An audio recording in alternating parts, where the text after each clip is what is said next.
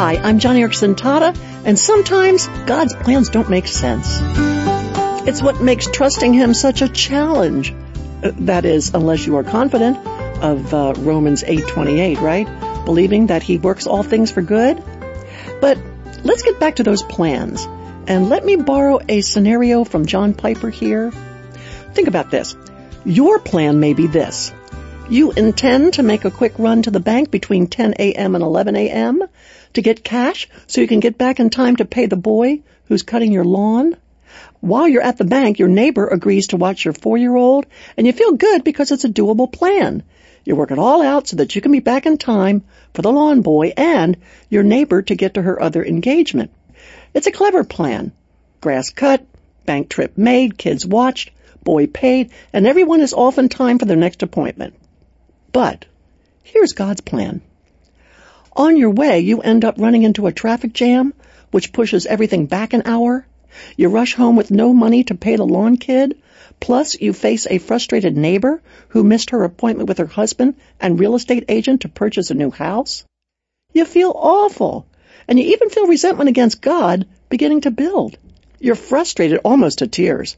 As far as you are concerned, your plan was a big failure. But God's plans? They succeeded. Because you see, your neighbor was scheduled to be at the real estate office at 11:30 a.m. so she could join her husband to close on a new house, a house which, unbeknownst to them, had a terribly flawed foundation. The lawn boy was intending to take his money from cutting your grass and pool it with some other kids to buy drugs that they shouldn't be using.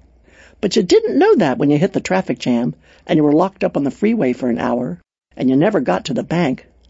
But God was totally happy with what happened because He wanted to hinder that boy from buying drugs, and He wanted to spare your neighbors the headache of purchasing a house that's a lemon, and here's where you come in, and He wanted to grow your faith by you learning to trust Him in His sovereignty and wisdom. Now, will you know this side of earth all those particulars about the lawn boy trying to buy drugs? Will your neighbors ever know that they almost purchased a house that would have been a huge headache? No, of course not. But you can trust God with that which is unseen. You can trust Him with what you do not know.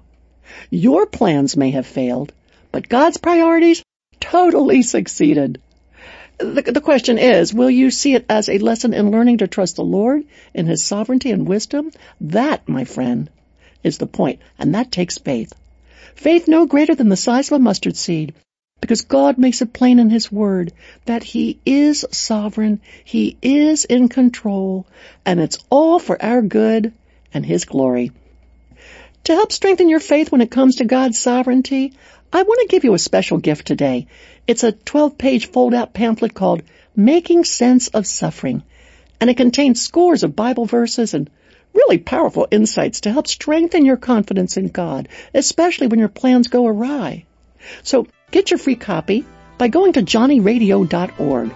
Now, that's a different link to my radio page than you normally hear me say, but it's quicker, it's easier. Just contact johnnyradio.org and ask for your free copy of Making Sense of Suffering. Again, that's johnnyradio.org. By the way, I would love to hear what you are praying about or a favorite Bible verse that you are memorizing. Tell me about it. Just go to my radio page today at johnnyradio.org.